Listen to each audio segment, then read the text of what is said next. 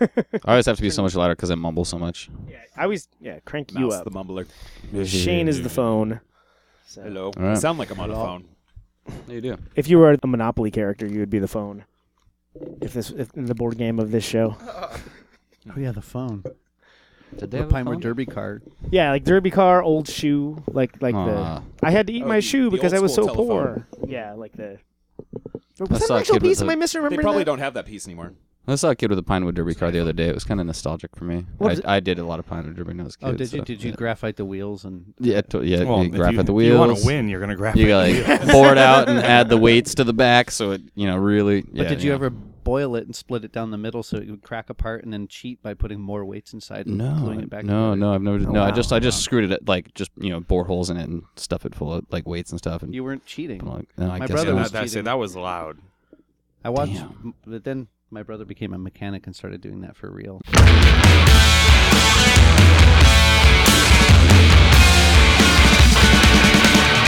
Can't stop the signal, can't stop the noise.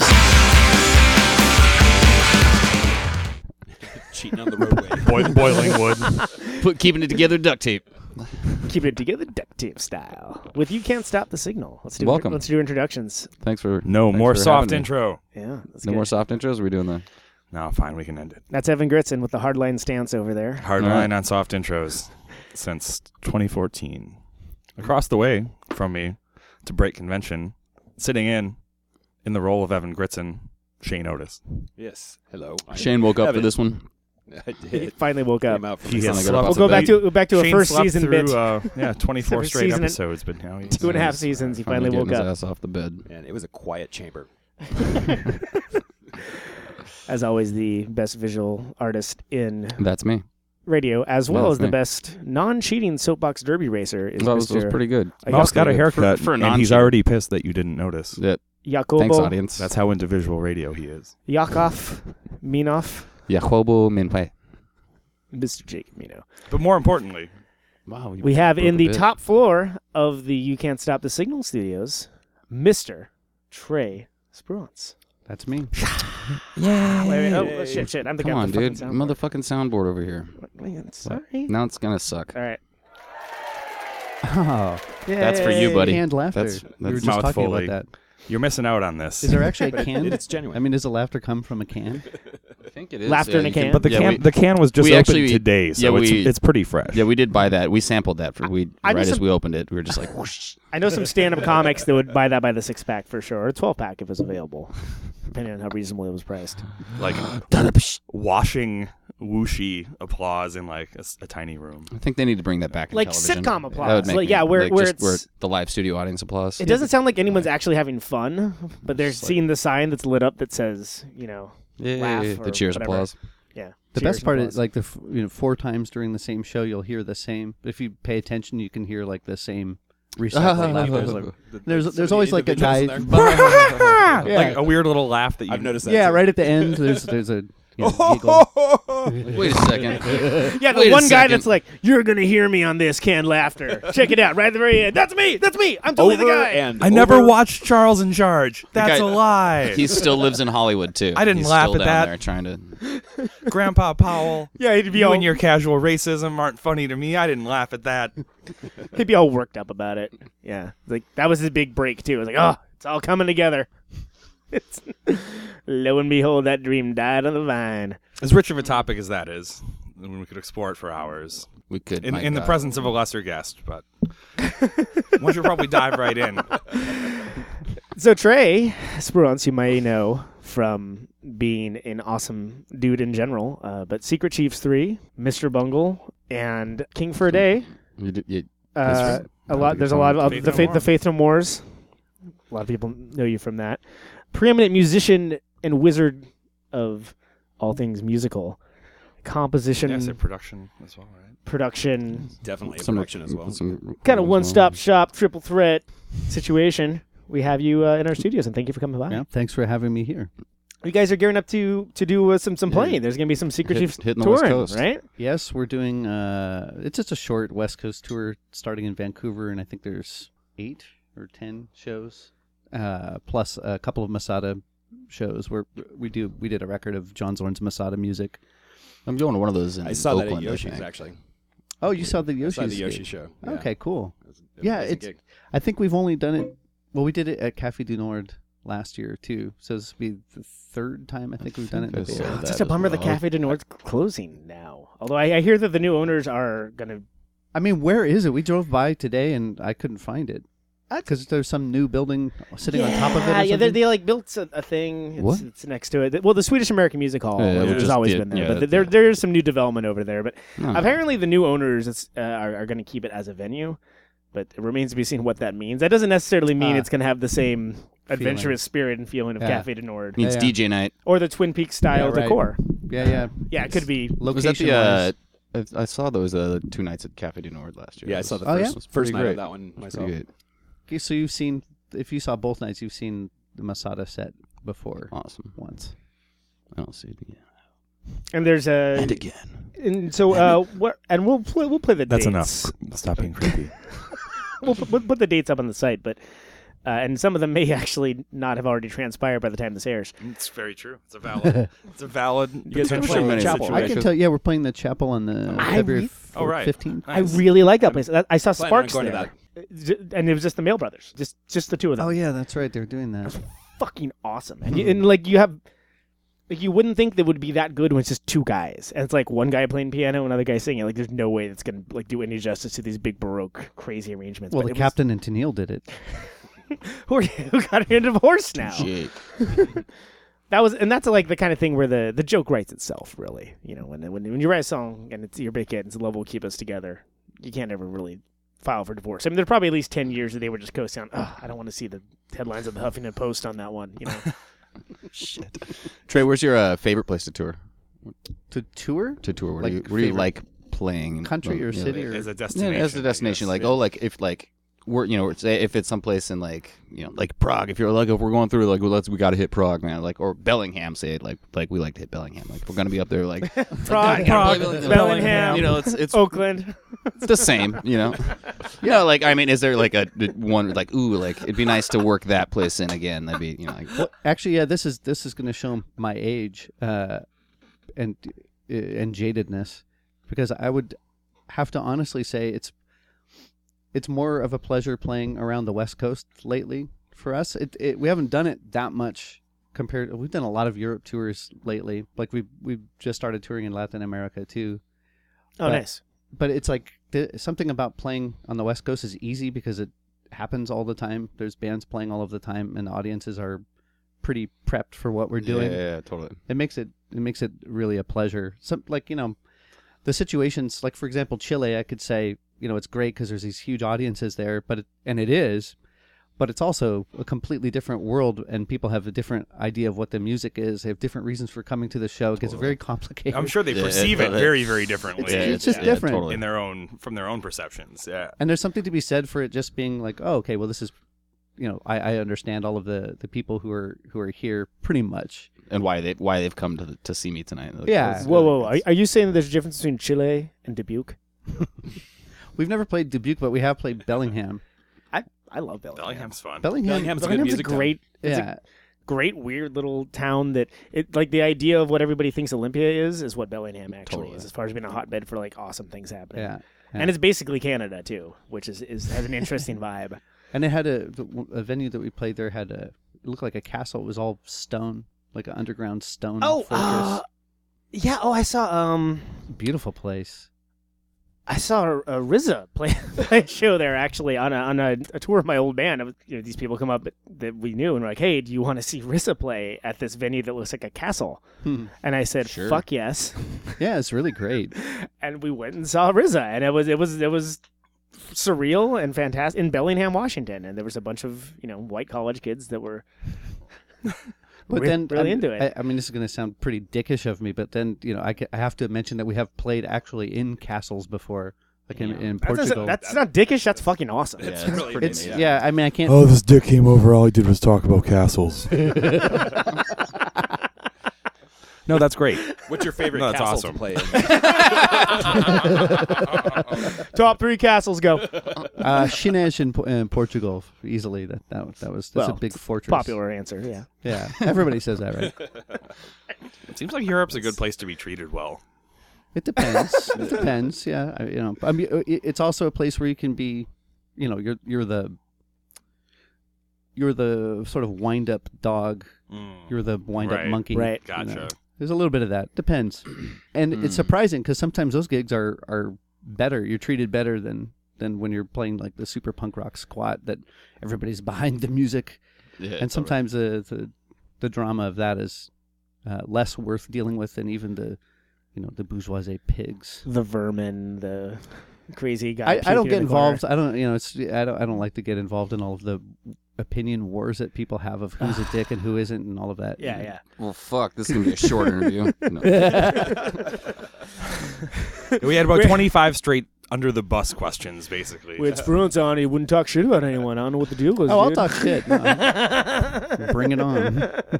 Do you find European audiences to be more enthusiastic, or Depending on where you go, yeah. I mean, it's also Europe. All the countries are really different. Like when we play in Bulgaria, it's not a huge audience. It's something like 120 people or something, but they're just really, really fiery. But then we play Istanbul, not that far away, and it's a very, very refined audience. Like at least it depends who's marketing and who the promoter is and where the show is. But you notice this really extreme difference in temperament. You have people who are really highly educated, sort of jazz aficionados at the Istanbul gig. yeah? And then it's this more sort of scrappy kind of punk rock excitement. I can see how your music definitely attracts like both of those audiences to a large degree. It kind of gets a mix. I mean, I've even seen that out here when I see shows. Totally. Well, that's what I mean. Like playing West Coast is cool because it has this. You have that eclectic mix in every audience. Yeah. And in Europe, it really depends on who marketed it and what the sort of local temperament is. So it could be all metalheads. It could be all hippies. Like seriously, Yeah. it could be all like aging punk rocker anarchists who don't give a shit Well, about it's the nice music. that Right. you're making yeah. music that can attract everyone. I mean, it's like you're It's nice. It's got a, We're lucky with that. Yeah. It's nice to be able to and we play jazz festivals and stuff over there. World music. That's where the castle was. This big, Oh, really? Big world music festival Oh, thing. nice. Well, that leads me to a follow-up question then. Like, a place like Istanbul, like especially with Secret Chiefs and the crazy, to the average rock music listening, non-modal Pythagoras guitar listening motherfucker. It sounds like Well, that's a wide demographic. somebody would say like, oh, it sounds ethnic or something along those lines. But then like when you're actually playing the places that like you're taking a lot of like these scales, like learning a lot of these different techniques from. How is that? Do people look at you like, this guy, like that's not the way you do that. gentrifying our shit. Yeah, it's funny. The only place where you ever get that stuff is where it's just tons of white liberal douchebags. Awesome. You never get Fantastic. that. You never ever get that attitude from people in They feel the authenticity in your music. They never. Well, yeah, I mean, I might be paranoid and be like, yeah, I'm sorry, I'm not really playing the saz. I don't know how to play the repertoire. I don't mean to disrespect. And they're like, what are you talking about? No, this is interesting. It's Like, weird. no, you jam. Yeah. Well, I say I'm sure it's like you have a fresh take on it, and obviously Yeah. a very refined take on it, and I wouldn't go that far, but it's at least, it's well thought out. I would say It's- at least. So it works. And It works. to use maybe a different phrase, but So no, it's true. It works, and that's there's sort of a mutual you appreciation didn't at least you on didn't that grow level. up within it, and it's not the dominant thing where you Speaking grew of, up. So Well, it's I'm weird- sure there's a degree of respect that you explored it and have done something of your own. I think with what I like about that, like about the point you're making, is also that they're like, it's as outside their frame of reference as our music is when we're here. It's sort of not these unfamiliar, foreign sounding elements. They're actually not really rooted ethnically. They're sort of ethnically unrooted. It's context, yeah. yeah. And so if you're in Istanbul and you're playing it's not even a saz, it's a mutation. It's a guitar saz. So it's already totally foreign and weird to them. Like it's a twist. too. Yeah. Also, So it just really doesn't fit Yeah, anywhere, yeah. which is why in a sort of niche sense it does kind of fit everywhere in a very small way. Yeah, that makes cool. sense. Nice. Well, why don't we? I should listen to some music. Maybe. So you never had someone come up and be like, that's the wrong way to play the Tuvan nose flute. No, it's surprising how little of that I've gotten, except for you get the occasional, like I said, guilt trip from a Some dickbag in Berkeley. That's you get that. Totally. Well, actually, I've been studying it actually for a little while, and when you go back to the original, you know, I I've taken- have blonde dreads. Okay. I teach a class at the Learning Annex, and really, you're doing that wrong. I feel like you should know that. Why don't we listen to a song? yeah, I'll play some. Mr. I have some music I queued up. As- this as- is called as we "Girls do. of Porn." So you ever record any of your stuff? This is porn. Take one.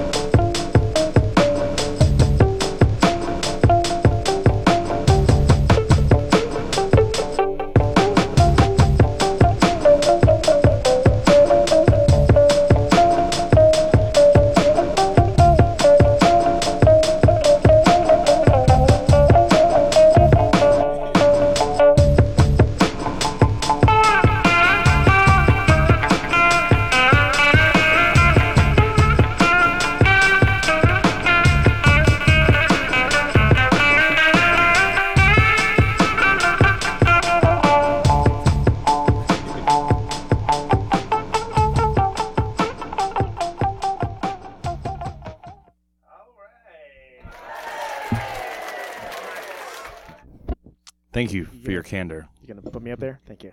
No. I'm gonna be lazy about this job. I was gonna say. Fuck it. Yeah, I'm just gonna put mine You're up. doing a great Turn this job. shit up. Turn this shit down. How do you do this every week, man? Oh man, I ask myself that question every week. You want to post-announce those songs there, Mr. Menoir? Yeah. Sorry. That's was Book T. It's called Backsell. I'm gonna actually have to look these up. I'm one of those dicks that like just puts it on and actually never learns the names of the song. It started with Dick. Emir of the Bees off of First Grand Constitution and Bylaws. Then we went right to Book T, Broken Glass. You tell me. Damn it. Broken Glass. Herqualia. How do you pronounce that? I've actually never known Oh, I that. will punish you with a blast like- of Well, knowing. the song is Broken Glass Hearse, though. Oh, sorry. all right. Broken Glass Hearse. Why is it not telling me that? I actually know that name randomly. And then Emir of the Bees was the ender there. You don't get it. That's me telling myself to fuck off. It's a prime moment. I'd like to hear some chimes. That would make it a little more clear to me. No, I feel bad because I am a huge Secret Chiefs fan, and I was like doing that, like, oh, it should be that song. Fuck, what's the name of that song? Like No, I do the same thing. If you had asked me the title, I have no idea. I know it's track 9. It's track 9 on the fucking on Book M, but I Well, especially the Emir of the Bees one that has all these subtitles. I don't remember any of those. there were a few that have the like they started Let like me see that. Bring that over here. actually there's a few like Book T, and Book T has shown up on it showed up on Book of Horizons as well. Yeah. Bunch of books. You're putting out books here. Like, Yeah, I get it's it. Reading, cool.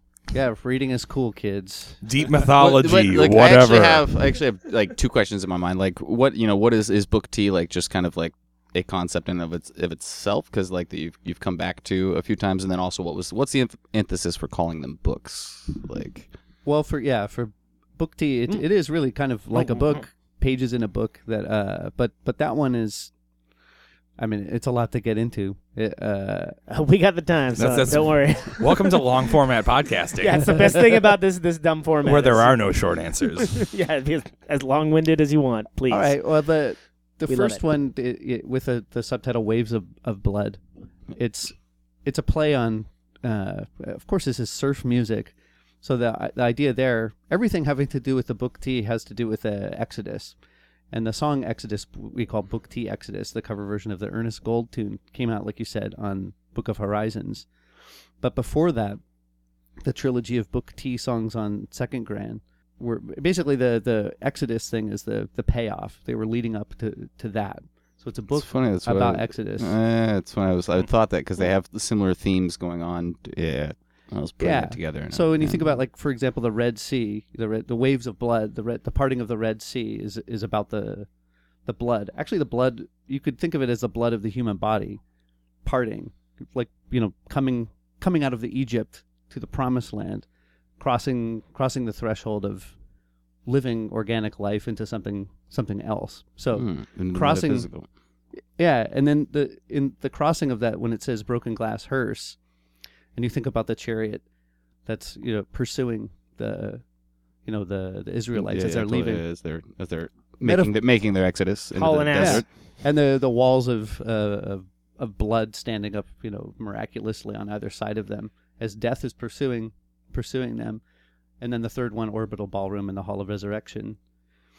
So I mean, I let you make your own inferences from all of that stuff, but it's a book basically recapitulating Exodus in a surf rock context. That's awesome. Awesome. Very nice.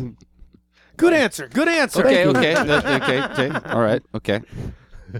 Exodus. And then where the for action the albums, happens. it's like It being is. books. It's very similar concept. Like this is a book, and each one of these are all I'm just glad it's not about the songs that are band just Exodus. chapters within That- this. That'd be a bummer. The band Exodus, yeah, or the movie Exodus, which had a brilliant soundtrack for a not brilliant movie. Which one? I'm trying to remember Don't which one know. that was. That was I know it's good Exodus. soundtracks. It's an Otto Preminger thing. Oh, is it? Okay. Is it? Yeah, I think it is. Maybe I'm wrong Not about familiar. Some dick on the internet's gonna fucking correct me if I don't look it up. So. that. Yeah, actually, probably. we It's do, al- I'm it's only already thinking that happening. from we do the- a lot of corrections at this show. we certainly do. I watched it once a long time ago because I figured I should if I'm, doing a recontextualization of the music. But my excuse for that has always been that the soundtrack is worthy for the actual book of Exodus. It doesn't need to be tied to that terrible movie. Sure. Oh, Paul Yeah, Newman. Paul Newman. was Soundtracks in it's a that. Paul yeah, Newman yeah. movie, yeah. That's right. Okay. It's not good. It's not one of Paul Newman's Nah, best it's movies. fine. I don't know it at all.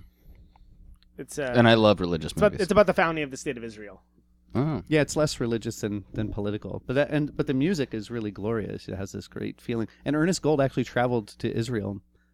The story that I read about it, he traveled there and kind of soaked in the feeling of it. What year did it come out? What year is actually 62 or something? That makes it like the soundtrack music from Here back comes then the was artificial so memory. amazing. Like the 60s and 70s and even 50s like, 1960. soundtrack music is 60. just pretty Yeah. like it's by just random composers that are trying to make it like, and they've got like Well, yeah, some, right, like- we just saw. Where did we see that Ernest Gold's name? He was a arranger. He did a bunch of arranging work for some pretty legendary soundtracks, but I don't remember what the hell was that. Stuff from the 50s. It was a noir film. I remember when a struggling Morricone would be on the street with his sign, "We'll conduct for food." Witness to an Execution. Maybe it was. But the thing is that if you conduct right in the middle of the BART I don't station, remember. it's just the most beautiful place to conduct from.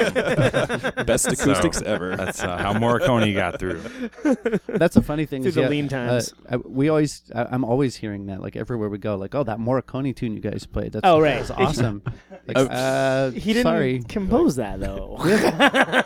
And actually, Secret Chiefs hasn't played any Morricone ever, but it's always listed in the introduction to the band. They play Morricone cover songs. I They do can spaghetti randomly western. I can see that from fucking Book of Horizons because somebody once said to me it's like it was black metal and then it was like Morricone and it was like It's almost just like it was like a soundtrack. And I mean, I consider it to be like a big thing, like it's a big component of what it sounds like. Well, for sure. I mean, I'm just being technical. It is true. it's like shorthand for like that type of soundtrack for Sure. lots of people that aren't necessarily devotees of the genre. Yeah. And Sure. And I'm mean, a fan. He definitely really put a name on it for himself, and he did a lot of. He great- laid some serious He did a lot turds, of too. great work, but yeah. Oh, I mean, it's not not- not believe not, me. not exclusively great work. Right, but there are some. no one does. Right, but that's but- not him. It's just like so that's funny that they would Well, it's because we do a sort of a spaghetti western-ish rendition of an Ernest Gold tune. Gotcha. you Okay. know? So it's not. Yeah, I understand why the confusion Why they arises. would jump to that? People hear place. that slight reverb on the guitar. and they're thinking it looks just like the Clint picture. Eastwood. Like when I hear it, when I'm listening to that song, it looks like the picture of the guy, the traditionalist, the Yeah, guy it riding the does. horse. I know what you mean. Yeah, nice. It has sounds that feel like for that sure. looks Good, like- good. It's supposed to. like- I'm trying to do that, and it's also weird because, I mean, there are other more overtly spaghetti western things that we've done, like on the Book of Horizons record, but like there was Morricone's assistant, or a great composer in his own right, Bruno Nicolai, an arranger, who probably is more responsible for inventing the cliches that we recognize as being spaghetti the western. spaghetti western stuff. cliches. Yeah. And definitely, I feel like if Secret Chiefs have derived some of those kind of cliches from anywhere, it would be from Bruno Nicolai for sure. In fact, I could point you to the places. Like, Well, I now's can your give you chance because specific we're gonna play the references. songs and you can. No, we're not gonna do that at all. Sorry. And so, as far as I know that for the different iterations of the Secret Chiefs world, of which for the casual observer can be a daunting, the Fall-esque discography world of rich. Like, whoa, look at Myth. that's a lot going on. What would you call them? Like the nested bands within bands, like Russian sub- bands? subgroupings. Yeah, one of my Yeah. questions that's written is like, how did that come about? Why do you like? How did was it just people? Because you've had a fairly long career as Secret Chiefs 3. Like, was it just Is who it was around feel at and the time? personnel, or both, or Feel free to answer any of those three questions. no? It's all related, really. Yeah, it's all, yeah. It Like, is, is it was it just, was it who was there during those years, and then like at this point in the career, it's like you now have this arsenal of people that we peruse from, or is it more of just like? Well, if you look at it, yeah, there's never. It's always really the same team of people who are involved with making the records. So the what I call them satellite bands. That's good. Actually, I didn't come up with that. Somebody else had said that, I think, in a review or something, and I thought that was because I couldn't think of how to express that either. Satellite is perfect. Yeah, it is kind of. It almost kind of reminds me of like the King Crimson sub projects a little bit. Oh, sure. Yeah, To yeah. an extent, like different people break off into these like different trios or quartets or duos sometimes, and like play a different style of music, but still based on the same kind of feel and It's core values. Core value the difference number being 5. it's not like it's not different personnel. It's the same personnel, but we're kind of in different modes. Okay. And actually, if you think about it, like what you mentioned, like Pythagorean modes. If you think about it, Yeah, I should mention that. But, oh, okay. If they're just to give credit where credit's due, Conan fucking mentioned it. Looking out for you, buddy. when you have like the sense of diatonicism, when you diatonic just meaning 2 key centers. Usually, if you're staying true to the basic features of the harmonic series, you're going to have 7-note scales within an octave, with slight modifications from in the different starting places that you would begin and end a scale from. Different from the Western system. Those modifications would be pitch modifications, but the stringing, literally the string tension, or the tonos of each of those modes is fundamentally different. And you can say it's emotionally different, or has some kind of basic difference. It resonates. So the differently, tension of the string so helps define the mood or the flavor of the scales that you're playing. Well, Is that what you're saying? it's that in a mode, not so much about Secret Cheese, but the different modes actually have very tangible, different relationships. And he's using it as an allegory for saying that within the satellite bands that. Basically, if I'm reading you right, like it's just the different modes that you're playing. It's different, feels like you're playing this string now when we're playing this, or I'm basically sticking exactly it's sticking to the diatonic principle of 7 modes. Even though, let's say, Ishrakiun is the closest of the satellite bands to doing genuinely modal music, it doesn't really depart. It doesn't really go through all 7 modes. But I would think of Ishrakiun as a mode. One of the 7 modes, and forms is one of the other modes. Do you tend to write songs within certain modes to kind of stick within the flavor of that satellite band? Depending, yeah. Okay. When it comes to Ishrakiun, yes, we don't depart from the first 3 fundamental modes. It's almost like a in the Eno sense, where you set the rules for engagement. Yeah. And work within those as and play within them. Yeah. Yeah, and like for example, ur is the rules or limitations. Like again in the Greek, it would be the nomon. When you set a t-square edge on something and define what its limitation or border is, it's very square in the case of ur because it always has to be 8th notes, like repetitive beats, 4/4 time or 3/4. But none of this stuff like in Ishrakiun where it's like a calculus curve in the rhythm where it's kind of a repetitive rubber band. You have in ur the exact opposite, just completely rigid, predictable, straight 8-note patterns. Sure. Even if you're doing a more syncopated thing or whatever, like at the core of it, it doesn't. It's all straight. Oh, interesting. And that's what's to me surf rock, a lot of new wave music, a lot of sort of krautrock, motorik beat stuff. It's all totally got this. That's like the Noi thing, Absolutely. Yeah. So Gallo. and ur has covers all of those different territories. A lot of times there's a question like, what is this, like a surf rock band? And frankly, it's not really about surf rock. It's about this repetitive 8-note thing, right. of just banging it over and over and sticking to one key. Or you can do modulations, but not doing anything too harmonically fancy. Which also lends itself well to the surf rock thing.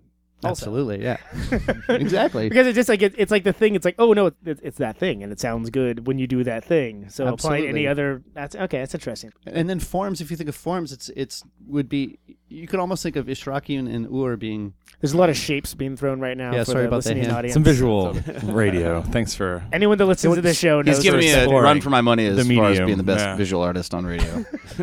It's like when you listen to the comedy records. Trey's got the whiteboard out. He's drawing things on it.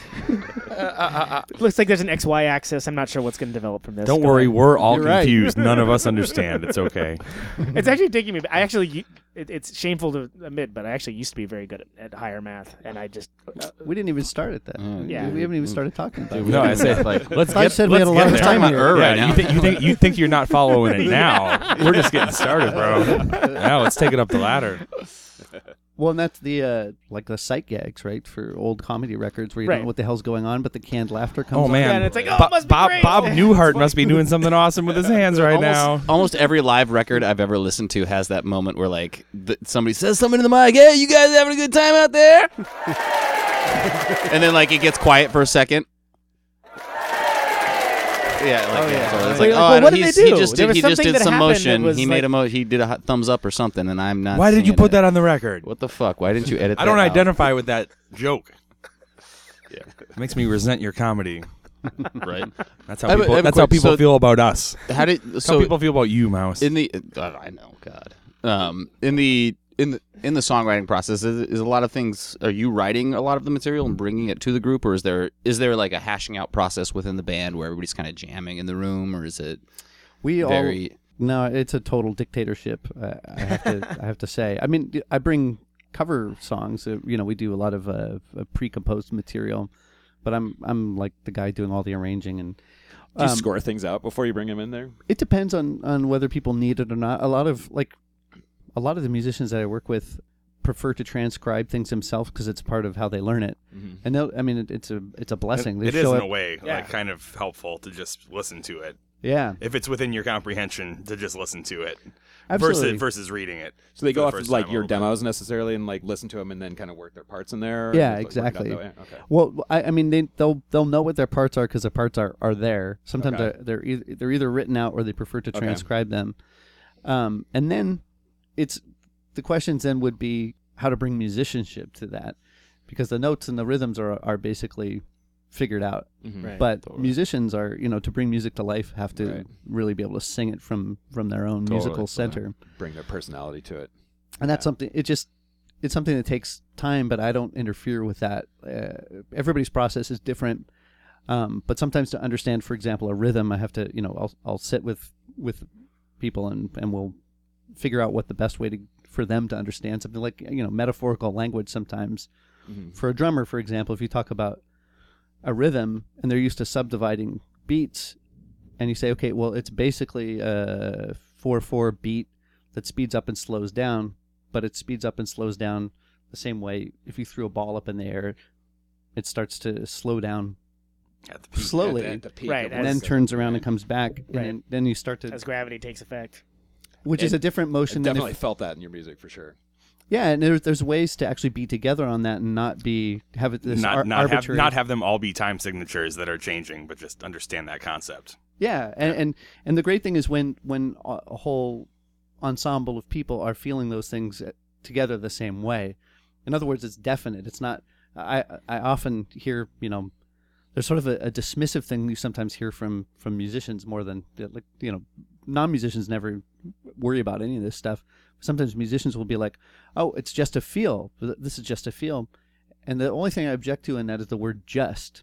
Yes. Yes. Yeah, that makes Because everybody's together, and the way you get together on something is basically it's like you're all riding on the same camel. There's a motion It's that's all going about through feel. because the camel is already moving. But you don't know how and to that's- feel that that's so camel, you're key. going to fall off. And that's so key. Yeah. Like, and there's so many bands that people don't even realize that that's the case with. I mean, Phil Rudd, AC/DC, as for instance, and Yeah. I know you hate No him. Phil Rudd. Charlie. Yeah, right. Charlie Watts, Rolling Stones. Like it's like it would be a different band without that feel provided by that rhythm underneath it. And then Surely. it is too. Like in the same instance of AC/DC, and I brought this up the other day at our fucking band's practice. But the album with Thunderstruck had like the different dude from what the fuck? What band did he play in?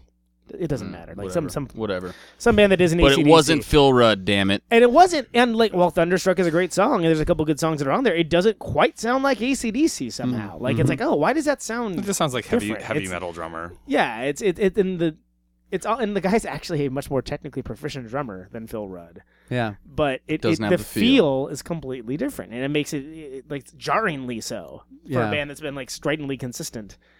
Yeah, I mean, we're swapping members out in and out of the band all the time. Just Speaking of which, Chess is playing drums with you on this Yeah. on this tour, right? yes, absolutely. Awesome dude, great. awesome drummer. Yeah. That's- We're really excited to be playing with him. But it's been, I guess, a couple of years since we've done a tour with him. But yeah, he's a feel guy. yeah, for sure. totally. And I He's mean, a but ripper for sure. he can pound it out too. But yeah, he's definitely he's got an. And I appreciate how versatile that guy is. Like He works really hard. I mean, it's unbelievable. Yeah. It's unbelievable. He's an extremely hard worker, but it's also easy to communicate these kind of conceptual things to him and have him really be on board with it right. and not just be guessing. There's really, he really, that's the thing. Like I guess I was saying about Secret Chief, there isn't really a lot of guesswork. there's freedom, but it's once you have all of the basics completely locked within the ensemble, then people's music. then you can dig in a little.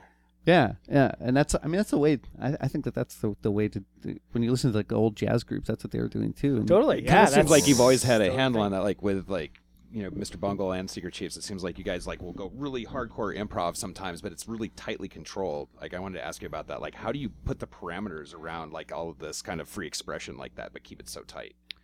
I think it's from not starting from a basis of saying that it's free. Okay. It's starting from a basis of saying, this is how this is supposed to be, and then there's this. There are these aleatoric areas. There's, it's not even just fuzzy areas. There's areas where the moment is what takes over for a musician, but it means that's only standing on the foundation that you've already laid, and everybody understands. Totally. It kind of seems like Cobra was like that. Freedom I saw ain't you play free. with John Zorn, Cobra at Slim's like many years ago, probably like 15, 20 years ago. And like that show blew my mind because it was so like, it seemed like it was so spontaneous but so controlled at the same time. And I would say that the Cobra pieces and Zorn's like a game piece improv systems are much more true to free, like actual free improvisation stuff. What's controlled about it is that the musicians are making calls, which determine where the piece is going to go next. But in the moment, they're completely responsible for the musical content, which erupts spontaneously, literally erupts out of space. Yeah, it reminded me of like a snake kind of slithering with like these different moods and emotions that it would go through, and I could tell that Shane Zorn noticed with was- some visual radio of a snake Yes, with his hand. He's doing Hey, good. welcome to the podcast, Shane. They can't see Some that. more visual radio. Yeah, I know, but I talk with my hands sometimes. But Talk with the hands because the face don't. John understand. Zorn Go ahead. had the pieces up above the audience, and it was the strangest communication I'd ever seen from anybody on stage like that, and it was a pretty remarkable moment for me when I saw that. Those are cards, and that's there are rules to the piece, but they're all and those rules are you have to understand what they are, but all of the what card he holds up in his hand is up to the musicians. The musicians are the ones who are getting his attention and telling him where they want to go next. Oh. Because I saw they had like hand signals with numbers, or maybe throwing off a headband. Yep, that's how you tell him which. okay. There are different categories. There's eye category, mouth category, nose category, ear category, head category. Wow. Like you guys get Like they together, can wiggle your That's ears. fucking great. Now, does everybody know the rules like I way wanna ahead of plan time, that. Yeah, or yeah. do they learn them that day, or like? I don't know. He blinked It and he depends. sneezed at the same time. I don't know what that means. That sounds fun. No, I think he just had to sneeze. With those pieces, there was definitely like there's you could say game piece initiates who've been around, who have done them a bunch of times, but there's Okay. always new people who are less comfortable with it, Okay. and even Right. that's a great dynamic also. Totally, it's to the spontaneity of what's going on, and like that's awesome. Yeah. It actually leads me to a question I was thinking about, like how did you get hooked up with John Zorn? Was it basically was it from the first Bungle album that you just met him then, or was it something kind of like you knew that kind of scene out in New York prior send to a that? demo to- or- So you just send a you demo just to had it- John Zorn and be like, "Hey, we're this weird band Well, from California." Not just that, like in the long run, like how did you get Listen hooked to up with us, we're John really Zorn? awesome. You're like Yeah, like- remember we're just like we're bums from Eureka. I was gonna say Humboldt, right? Is it's fucking Yeah. amazing. Yeah. I love Humboldt, and it's just so, doing the West it's so unique Coast circuit. and, like, You guys in the chili? No, I'm just kidding. Sorry. It's Humboldt, like This Eureka dude. Arcata is such an interesting like Twin Peaks kind of like. I fucking love every weird part about fucking Humboldt County. We're actually Secret Jesus playing there on the 6th or 7th, or first time ever playing there. Oh, nice. wow. That's amazing. That's wow. wow. Okay. Have you played in Eureka Arcata at all in any other No, form? no, not since the late '80s. Wow. That's a trip. That's It is. That's a lot. That's That'll be kind of cool. I That's guess at like, least a little 3 bit of a years. homecoming in a weird way, a little bit of a little, like, oh shit, we're here again. Yeah. But then, more than half the people I knew back then are dead now. So. But it's still kind of like it's like I say, like the memories are waiting for you. Like you didn't know you had those memories until you walk that alley or whatever, and you're like, oh, that's right, I walked down this fucking alley and I peed there many years ago. or just some bullshit like that. Like the memories I can are there. still You're smell like it. you don't know you have them, but like We're actually playing the exact same stage that we used to play. Like it's the same Nice. same video. Really? No That's, kidding. Yeah, yeah. That's awesome. Like Wow. That's Things that's have changed. awesome. I mean, Like- it's smaller now, but it's the same stage. I go back. I've been up to Eureka a bunch Sure. of times because I agree with you. I think it's a really interesting place. yeah, it's- And my parents live there. It's another reason. Another yeah, reason totally. for It's sure. yeah, totally. Go visit the trees of mystery. No, back to the question though. Like, With Paul. how did you get hooked up with Zorn? Like, was it Oh. like how did like? Because Actually- you've had like a long relationship with the man at this point, you know. Yeah. Like, and how did was it just from Bungle? Is that where the emphasis started, or was it? I'll tell you the whole story. Like, actually, it's an incredibly stupid beginning. It was Good. It'll fit right in with the rest of our show. we're driving down to record the first record, I believe, or maybe it was to play a show before we recorded that first record. And we stopped at a record store in Santa Rosa, and Trevor, the bass player, bought a record for the cover of Naked City. I believe it was just because of the that cover. record Totally. Yeah, really cool looking Yeah. cover. Cool record too. Yeah, Yeah. great record. Yeah. It was a great record. Shame about the actually. music. No, yeah, great record as well. Yeah. And it blew our mind, of course. And but the thing was, we had this very weird record deal with Warner Brothers. It was pending at that point. It wasn't really solidified. Totally. They're telling us, this is the 80s. It's like the era of the producers. It's the big rock producers Yeah, is yeah. still Yeah. kind of there.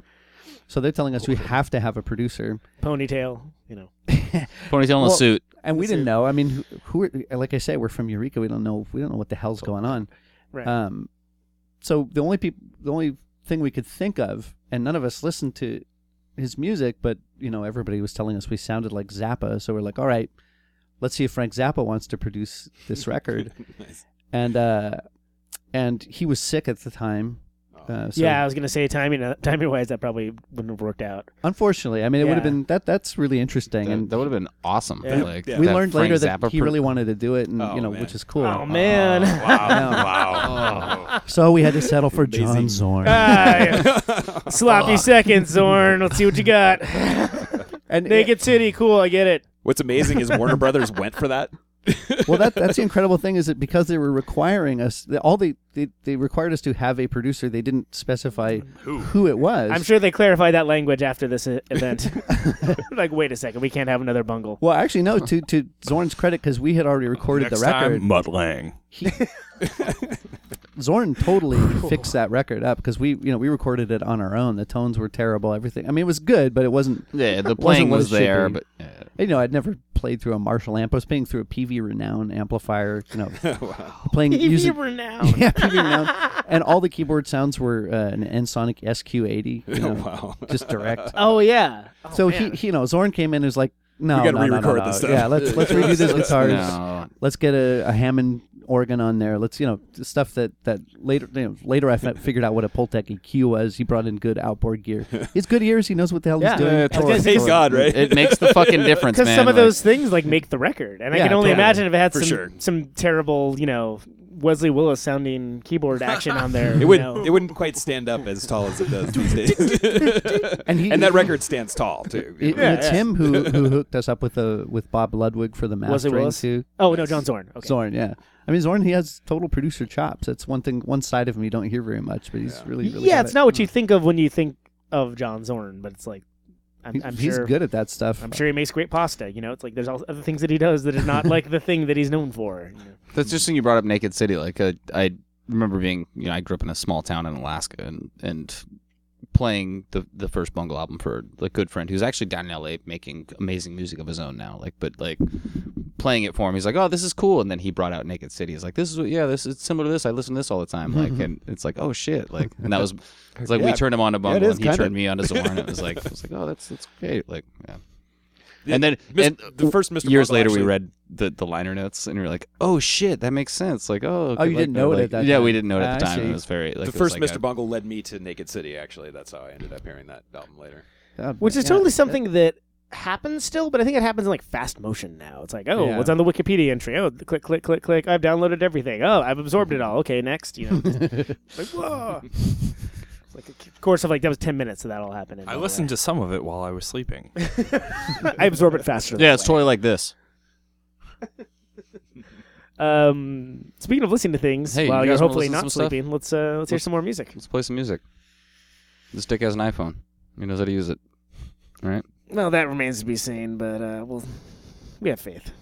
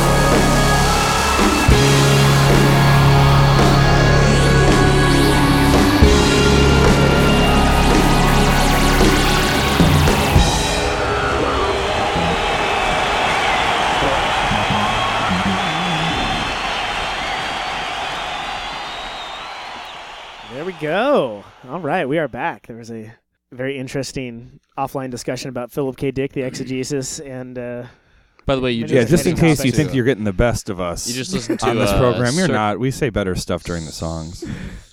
Circumambulation, and before that was Zulfikar. The Sounds first right. one, yeah. Yeah, Zulfikar. first one, yeah. and those are both off of which record? Well, the first one's off of First Grand Constitution Bylaws, and the second one was a 7-inch that I bought at a show, but it's also on the It's a compilation. Supreme Satellite. No, what's Satellite Satellite Supersonic. Supersonic? Yeah. It's just a compilation of 7-inch stuff. Nice. It was interesting. I bought those on that tour, and by the end of that tour, like those 7-inches were sold out. Do Like, people ever get like because you it's I'm pretty good about like you told me about the albums being for Yeah, we sale. saw the like, vinyl. I was like, we were all over You that. have to get it. Yeah, Yeah, it we was like grabbed those. Yeah, Get it these right two, there. he was these sitting two, these where two you like were, did and it I was from like, their wait, what? phones during They're practice. on vinyl. Yeah. Both And like, just you ordered can see all the the collection records. here, so I was like, "Wait, those are on vinyl? I got it's got to be." they part really of that. did do it on their phones during practice too. they- Evan is not lying. Because we knew they weren't going to be around for very long. Yeah, Like, totally. No, Like, it's true. yeah. They come and then they're gone forever. I just pre-ordered the new 2 7-inches, and like I saw that the only one left is First Grand Constitution Bylaws. That's the only one left available now. Like, Yeah, we they- have the they last. go quick. Actually, they're in the car outside. The last ones. Wow. Do you have Well, I got one here. Do you have a full-length follow-up planned after Book of Horizons? Anything? Well, there's Book of Souls that just came out, right? Like, is Yeah. that going to make it But that to was- vinyl, or is it like? Oh yeah. When we do the Folio B, which is the second part, or the completion of the Book of Souls record, we're Okay. going to do a vinyl version of that one. Okay. That's yeah. A lot of people want the vinyl of that one, but I have to. We're not doing that because we have this idea about having the whole Book of Souls be Okay. presented in vinyl. Nice. It should be that way. So and then do you ever get because some stuff you have that's had like the limited release and then there's been like re-recordings of that later on. Have people Yeah. ever gotten like upset? There's people who at the do. oh, I have this fetishistic item and now there's a different version. Ah. Wow, Well, that's a very angry at fetishists character that you just drummed up there. There's more of them Have around you seen than their Yeah, I his was about fans to on the say, like, internet? Fetish, yeah, they're like, yeah, it's Well, the funny Angry thing about it, Fetishist would be the name of probably at least one band that's a fan of Secret Chief 3. yes, exactly, and it's Or a maybe little. satellite That'd be a band, who good knows? cover band. Yeah. But you said it yourself. You said it was a different version, which is what usually is Yeah. the case. It's sometimes, for example, we did the Balance of the 19. It's the first song on the new record, the Book of Souls record. But we had done a 7-inch version of that prior. As far as anybody knew, that was the first version, but that was recorded in 2005. Whereas the version that's on the record, like the main version of it, we started recording on that in 2002.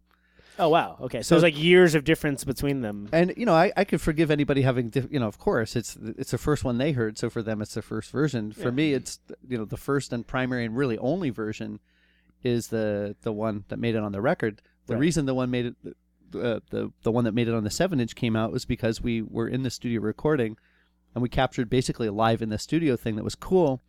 So I was like, hell, let's just put it out on a 7-inch, and that'll be nice, fun totally. because we're playing the tune. Yeah, yeah. But for people when they get bent out of shape, like, we've heard all of this music before. What is this crap? bullshit. It's like, it's not gonna. That doesn't hurt my feelings. Well, yeah, it's not like it's exactly. and it shouldn't. It shouldn't. It's not like it's a "Don't Stand So Close to Me" '86 sort of situation or anything along those Yeah, lines. I mean, one's a band basically in a garage playing Isn't it live, every step you and take? the other one which is is like a totally, that's a real thing. Like, Oh, it is after, every like, step. day 3 or 4 of the studio, and everyone's comfortable, and it's like, oh wow, that sounded fucking good. Like, oh, you know, did we capture that? yeah, keep it. You know, like, fuck Yeah. it, like, and then the other one is something that I spent more than a decade, overdubbing on. So they're and it pretty got different. less likes on Facebook. Fuck.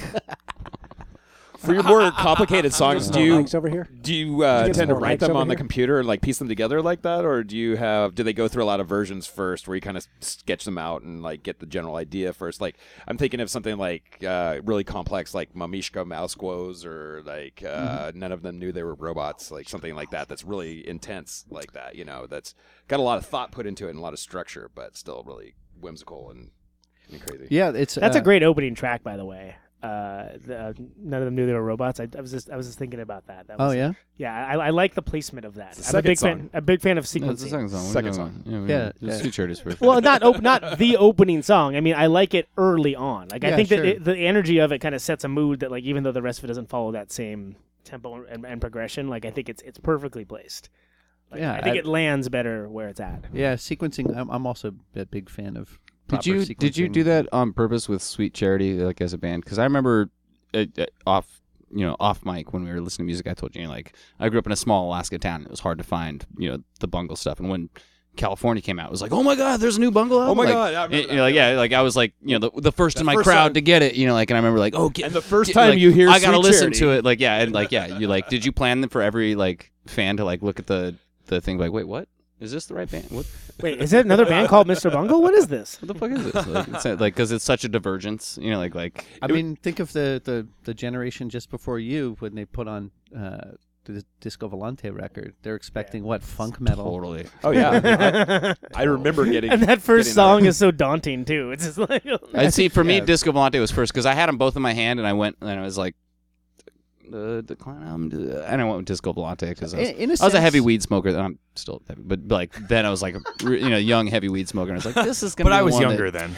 The thing is, to answer your question, like honestly, it would be too much work, to do something like Sweet Charity and have its only purpose be to freak people out that oh my god, is this the same band? Obviously, no. I mean, the music or the song stands on its own. I mean, it's an when you- amazing song. But But it is true also, yes. We were quite happy with the idea of turning the corner. That's what we always do. We always did that. And doing you can get a lot of credit for doing an adventurous avant-garde record like Disco Volante, but then isn't it, I think the corner that we turned with California was bolder in it's a like lot a big of ways. pop record. Totally. It's in the Yeah. best possible sense of the term. It's like, oh, here's Right. like, what if we Yeah. applied these same Yeah. principles that we've learned and honed as a band and applied that to like just making really weird, catchy pop music. Yeah, it and the is actually production really stuff like is- I can't listen to I can't listen to Air Conditioned Nightmare and not smile once it gets to like the like once the bop bop bop starts, you're just like yeah. It's almost like Yeah, a preconditioned response. So it is a very no, like it almost because it's so Pavlovian. like it's just so happy. It is very. You're right. Like it is. It's interesting that the corny Yeah, how often do you sing along with that bop bop bop when that comes on? every fucking Right. time. So how's it feel being a shameless manipulator, Trey? Well, I mean, what you're responding to is the Californian sound, and you moved For to sure. Yep. California. Mamas Yeah. and the Papas, the Beach Boys. I remember being really shocked by Sweet Charity, but then ended up like loving that song later. The first time I heard it, it was just I did have that big question mark above my head, like Yeah. what?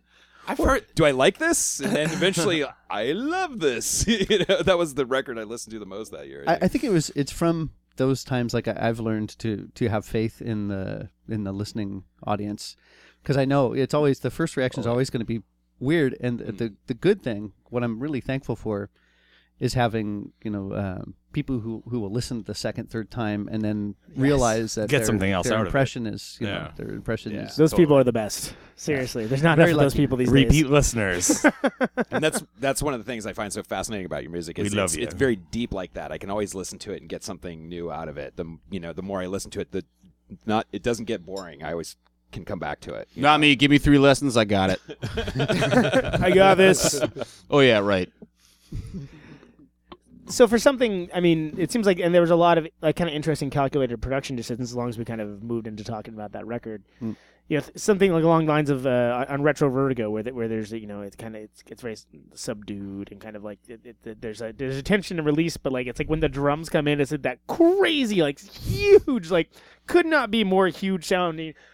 Like Yeah. giant stomping drums. It seems like that was a very like let's just make this as like widen this out as much as possible. Was that something that was in your mind? Or absolutely. We had the tracking room at Brilliant Studios, which is of course now defunct, but in San Right. Francisco on the Toma, really incredible tracking room, the best.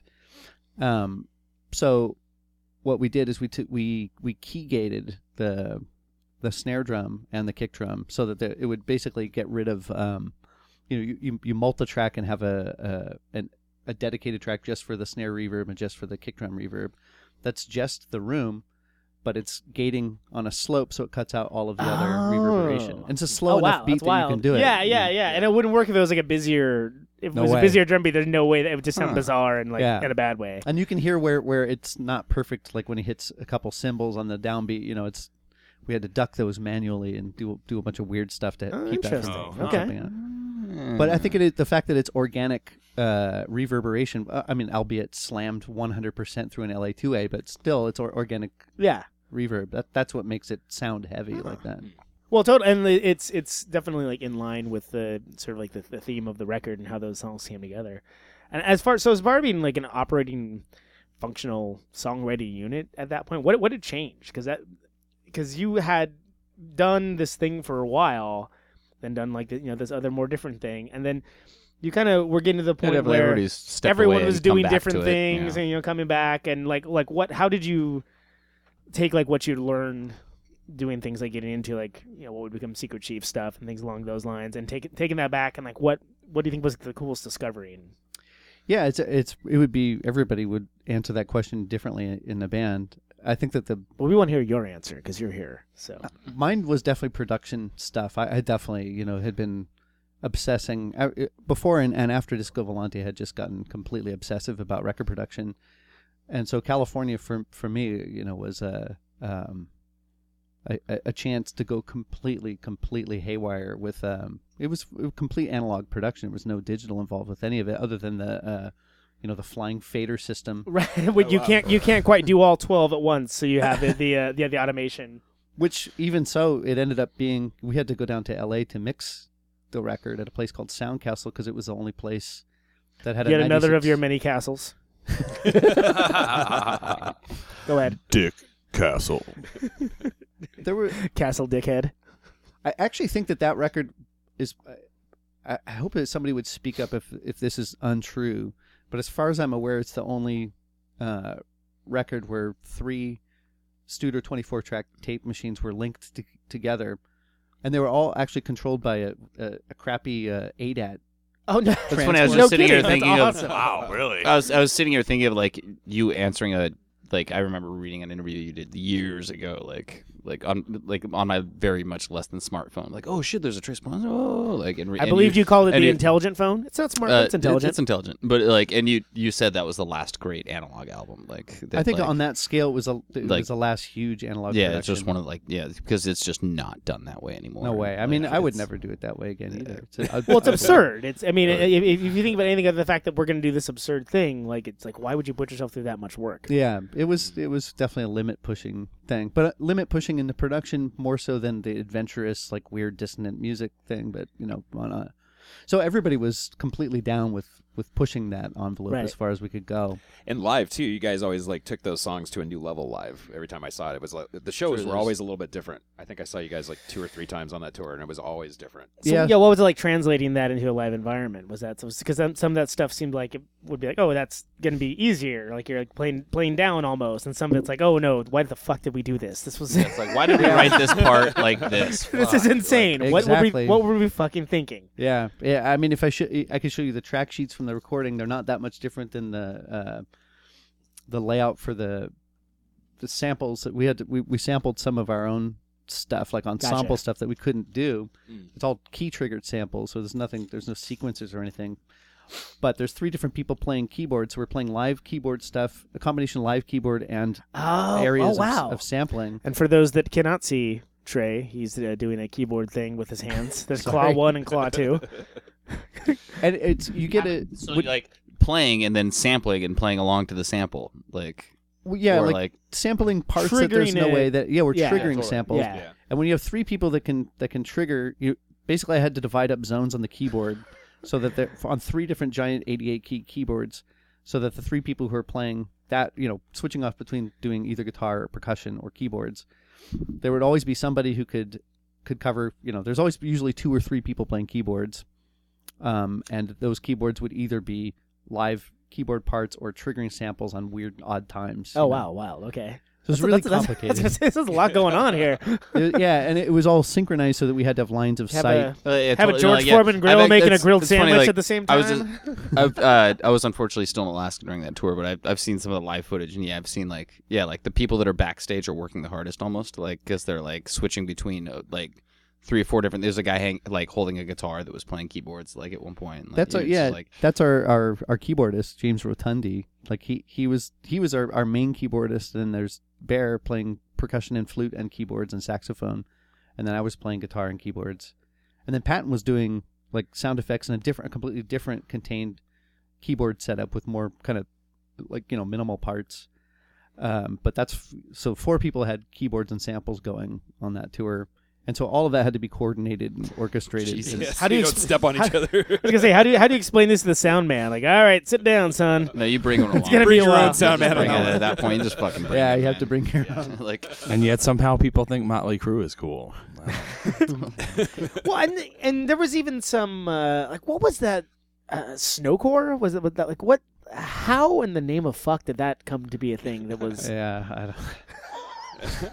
that was horrible.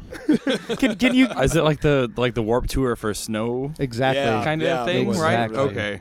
That's probably the best summation you could possibly have. Yeah. Well, and what were some of the other bands that you were paired with? I remember it was like a murderer's row of shit I didn't care about. There was Incubus and System of a Down. That's right. Oh, wow. Yeah. Yeah, that was great. It was weird. Do you have anything queued up for that, Conan? It was actually them who got us on the tour because System of a Down. I can't remember whether it was them or probably System of a Down. I don't know. I want to say it was Incubus because I listened to their first 2 albums, and on their first album they like have heavy praise for Bungle. Like, so it may have been Incubus. Like, but the System of a Down guys were big fans. Were they too? Yeah, so we were sense. like, we're this weird old band that they're dragging on tour. That I think there was another band too. You fucking kids. I think there was another band. You guys have heard of a little band called Dream Theater? Right? Dream Theater jumped on that tour? No, it was Dream. Puya. I don't think Dream Theater ever got big in the snowboard scene. No. Probably not. Yeah. I've been dying to play that drop all show, by the way. I've just been looking at it, I'm like, fuck, I love that drop. It's so good. Man, Because I never say anything funny on this show. I'm usually too busy fucking operating the space console over here. And like, yeah, I've remained like unbelievably ignorant of Dream Theater. I don't think I've ever even heard them. that's fine. You're not really missing out. It's I couldn't hum you a tune, but I worked at a music store, like instrument very store. clinical. It sounds like like 90s, and it was very like that's one of the bands I fucking know about, like, because of that. It's just really clinical. It's very prog, but like with together, no troll soul. No, it's Paint by Numbers. Paint by Numbers prog. it sounds like a music teacher's ponytail, and we'll just leave it at that. Okay, I hear you. I hear The you. best I can say I about really hear you. A ponytail and a vocoder. it. It's pretty. Yeah, it's They pretty use rotten. vocoder, really? Not really. No, but they used a lot of vocal processing, I see. but not necessarily vocal. It's Yeah, I don't think they're weird enough for a vocoder. We don't have to spend the interview time talking about it. but also we can. But we also could as so you're playing with Incubus and System of a Down and bands that That's Snowcore. It's Snowcore. What was the audience Snowcore like for that? Festival. Was it just That's like- what I was going to ask. I was like, what does that look And what like? were the venues? Yeah, it was weird. Because I actually bought tickets to that, and I decided, like, I don't think I can do this. yeah. And I really wanted to see you guys. I'm like, I don't think I can do I it. would have done it. You're a douche. I You know. should have sent it to me. In retrospect, I flown would me have. down. But I was really out of touch with the whole kind of MTV stuff at that point. I'd been As you should have. I mean, let me say, you missed out on some great stuff. Marcy Playground, that's a jam, man. Actually, after Snowcore and Marcy Playground, their representatives asked to open up for Mr. Bungle. You Whoa, fucking really? kidding me? Believe that? Yeah, Holy shit! unbelievable.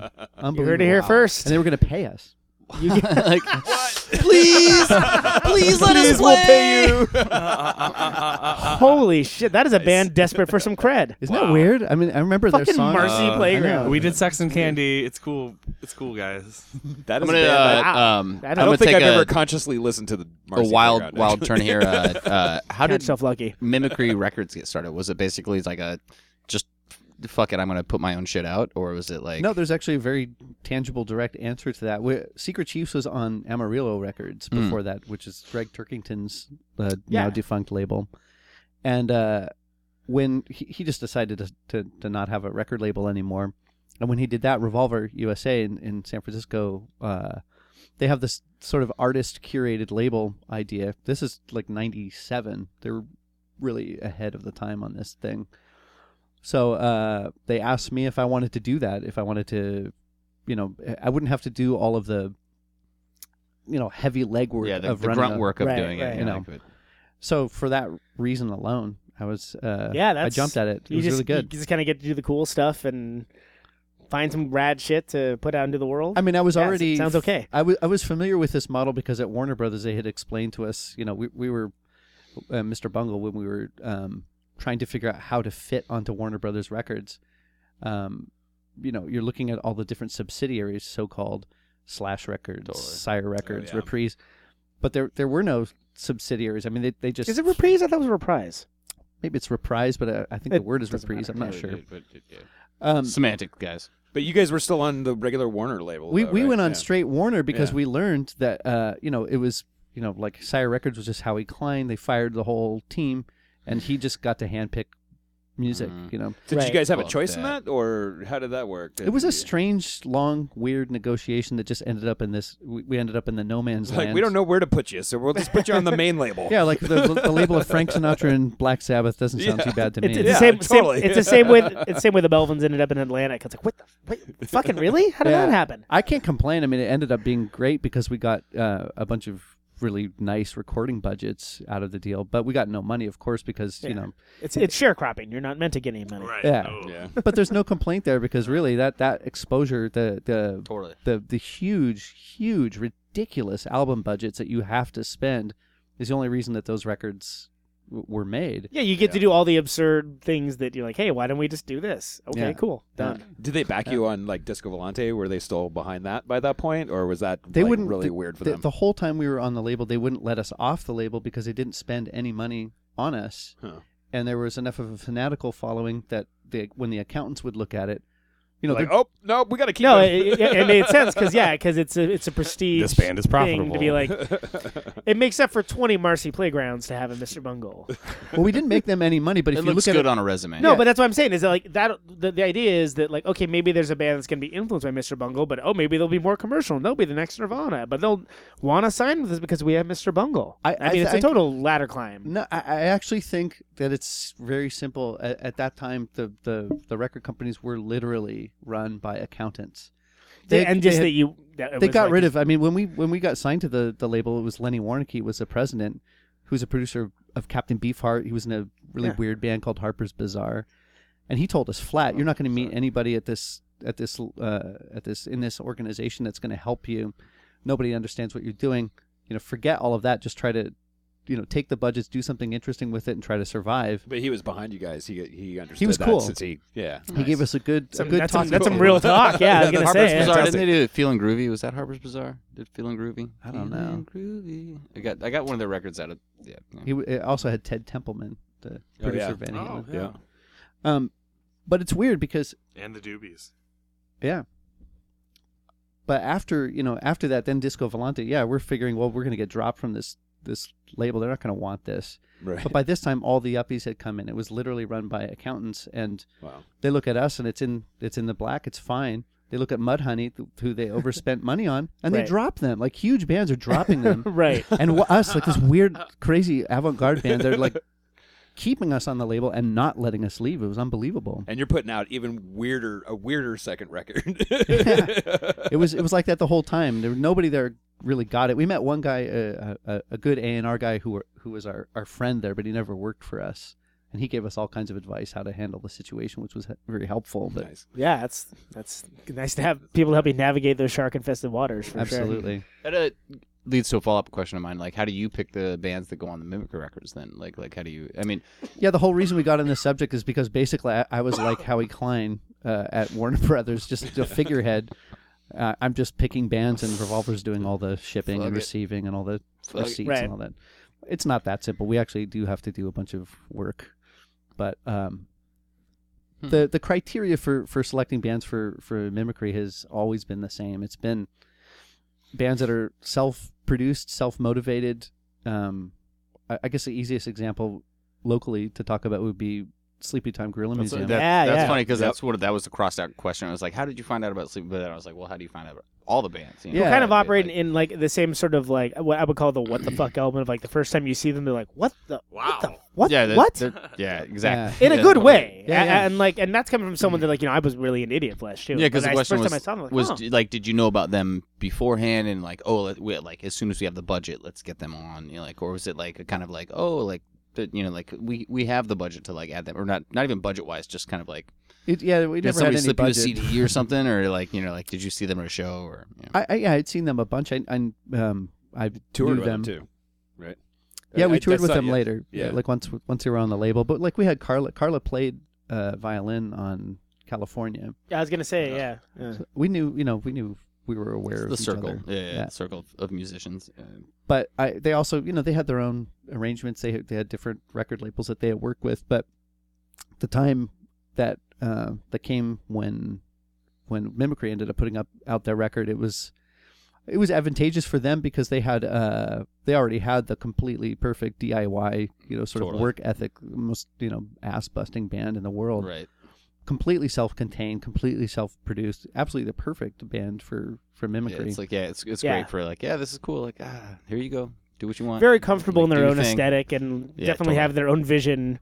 Whether anyone else is along with the ride or not, they have their thing and they're going to do it. And it's and the most important thing is also just no illusions about there's a lot of naivete among musicians about what the workload is, right. Yeah. Right. And what's involved with producing. We're gonna go on tour and play some fucking crazy shows, and it's gonna be awesome. We'll get famous. It'll be so great.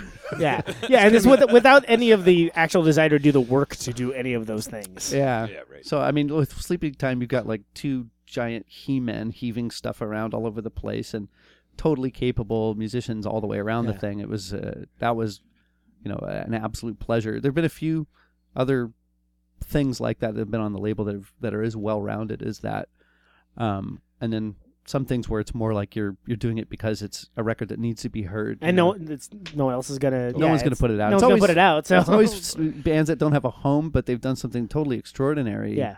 And that's maybe why they don't have a home, is that it's like it just doesn't fit in any of the That's correct not in this panels. box. Yeah, Sorry. that's exactly it. Which is even a real thing, unfortunately, You're in the world. good. We just don't know who to pair you with. We'd really like to Right. bring you on, but we're just it's. Like even in the world of independent Can't music, quite and, find a genre label for you.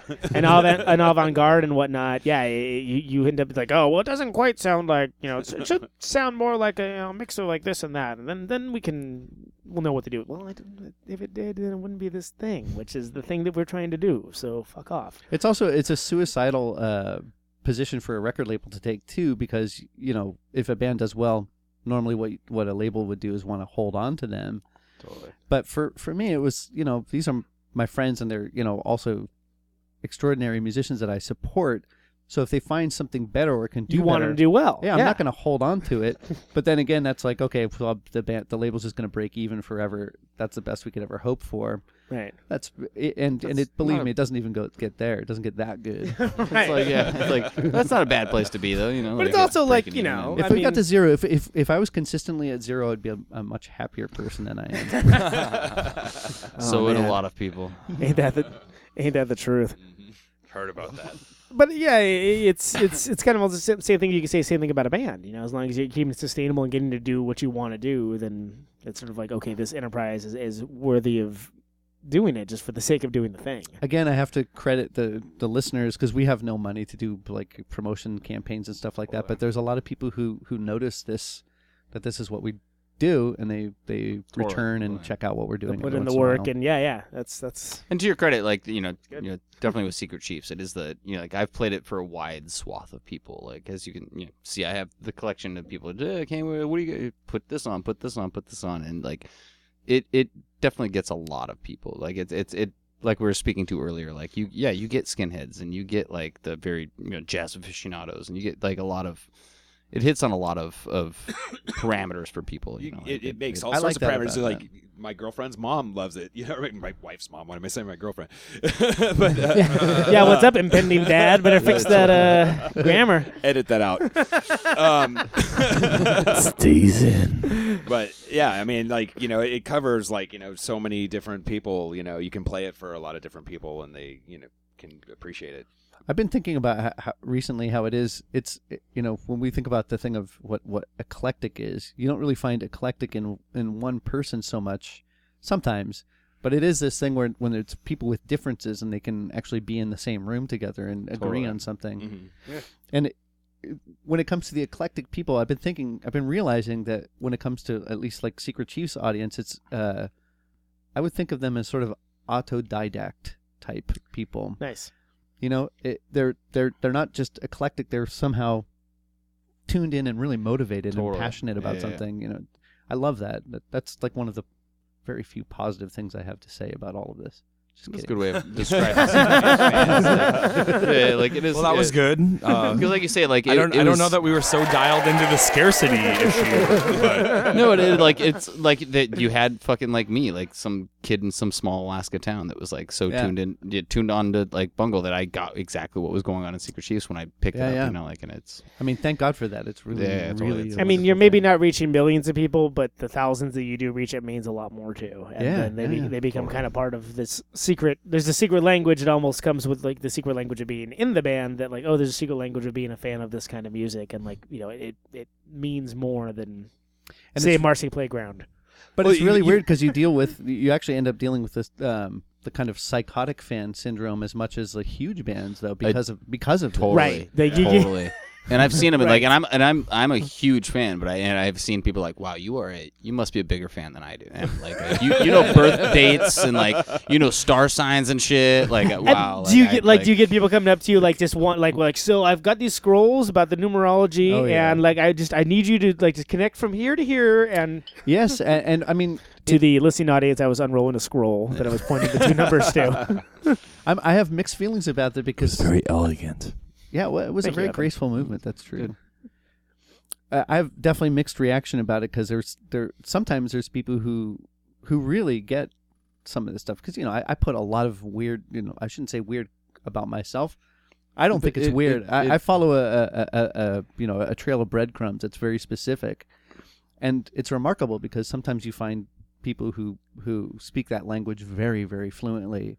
Right. And it wouldn't happen any other way than if they came up and told you and showed you that kind of stuff. Totally. Mm-hmm. But then there's people who follow a completely different set of breadcrumbs and are convinced that that's your no, this trail. is a fucking loaf of bread right here, man. This is like I'm holding on to your loaf of bread right here. Don't you see? Don't you see? Are we gonna have toast or what? I'm holding this bread. And then it becomes like, you know, you led them down the wrong path. Yeah, and totally. Pretty soon, you know. You're responsible. It's like a double-edged sword. You've got a lot of loyal fan base who are really into doing whatever you do, but then also you've got the kind of other extreme of that where people just like go over the top. I have to always find that fine line between, you know, appreciating how much attention is paid to it on that level and then knowing at where some point distance yourself. it turns right. You have to Yeah, discern knowing- it, you know. Know when to walk away and know when to run. As the man says. Why don't we? Speaking of the music, Speaking of walking away let's and running, let's play some more of it. So the listening audience can become the super fan that we're talking about.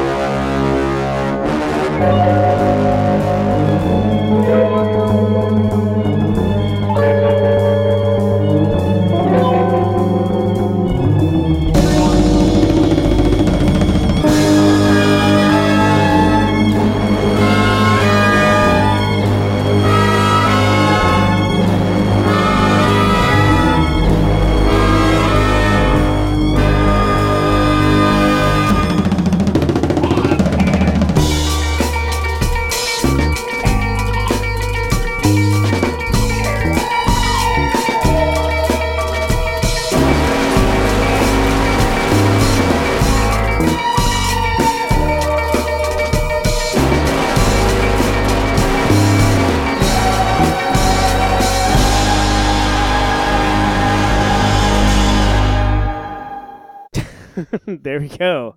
Blaze of the Grail. Secret Chiefs Blaze 3. of the Grail. So what's a good amp for a Saz? I haven't found the right amp yet. Oh, really? I'm using a Rivera that I bought actually from the guitarist from Mirthcon, which is so far the best one. But yeah, I don't really know, man. I'm not really a gear guy. I don't really know. Yeah, did you say something like I thought I saw something. It might have been on the interview you did with Mark Prindle like years ago that like when you did King for a Day, like you borrowed a guitar. Yeah, it was my roommate's. It was like a. Really? You remember like Seville or Sevilla guitars? Seville, I think. Yeah. Seville, yeah. Me and Shane disagree on this one, but that's my favorite Faith No More album. And I knew that. And I that's think I'm not, on his side. Like I knew that like that that was I album a had lot, that before I knew you were on the album. I'm not. That's not just me like. He's sucking not ass just here, kissing like, ass. Yeah, I'm not just like no like. But that is actually legitimately my favorite Faith No More album. Like, I thought we were doing this podcast to get laid. Is that when did I is say that true? that? You didn't want to. When did I Actually, say didn't that mean and why? I didn't mean to trigger that. Is that true? You didn't want to tour with them? No, it's funny. Like, okay, well, It's the this is rumor. another big long story. But yeah, the Seville guitar is actually part of it. I bought some equipment for the recording, and they gave me like a kind of a budget, but I wasn't really officially a band member at that point, so it was really just my money as far as I knew. And to give context for people that don't necessarily know the story, the band Faith No More. This is it's the third record, most people listening Third to this know the story. with Mike Mike. Patton, yeah. Third with Mike. and yeah, the sort of iconic guitar player of note Had been canned. had been canned. Jim Martin. Yeah, mercilessly canned. Yes. But yeah, it was so my presence in the band was pretty indeterminate at the time that we were rehearsing stuff and everything. I was totally down to do the record and work with them and have a future with them. But Mike had also told me that he didn't think it was a very optimal situation. It wasn't a good situation for me, and I think he was talking about like really for anybody in a way, because Just things were just dysfunctional changing. in the band. Or? Things were just Okay. dysfunctional, and they were. It was a hard time for them. How do you it was just a kind of stressful, Yeah, there were so many different. like who knows which crossroads, does it go left, does it go right kind of situation? It was there were just a lot of when you're on that level, when it's that huge of a band, as far as the public and the record labels and the management, all the people working, there's a lot of different pressures that are kind of hard to Sure. imagine for the rest of us. Well, It was because all new there's to me. actually you have people's livelihood dependent upon what you're, what this fucking thing you're jamming out on, how well people like it. To a certain degree. Yeah, and these are very capable musicians who know, they have a good, strong identity with themselves, but it's, they just axed their guitar player. There's other personnel issues. They're kind of not agreeing on a bunch of stuff. So, my job is to basically stay out of it. And every time I hear what is this, That's healthy. if the drummer's telling me, this song, the guitar should be like this, it should be like AC/DC. You have some big shoes you got to fill. Big Jim Martin. He has big boots. You got to have some balls. And then you talk to Billy, the bass player. He's like, this is kind of we want to go with kind of a more smooth sort of R&B sound with this one. There's wildly conflicting requests and requirements from different It's parties. true. Which kind of reflects the personality of that album, actually. And this is what I liked. It was a musical It is an challenge, interesting album for sure, and there's some like cool and really different guitar playing on it. It was a bunch of solutions to a bunch of riddles, and that was cool. That's a great way of fucking putting it. That's fucking really awesome. That's awesome. Nice. Like It sounds like a guitarist figuring out solutions to Speaking a of, bunch of fucking riddles. there seem to be a lot of riddles going on within the Secret Chiefs 3. Like as far as like with the the albums that you're putting Segway out. McGee over here. I was gonna say I was kind of wanted to hear the rest of that story, but that's we can return to that. No more story. Well, I mean, the only place I was going to go after that is that it was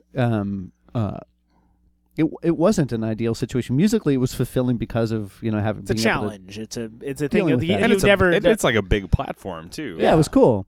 And the fact, like you said, you asked if it was a borrowed guitar. I didn't have any money. I was totally penniless. Wow. I had no money at all. And you're like, cool, play on this record.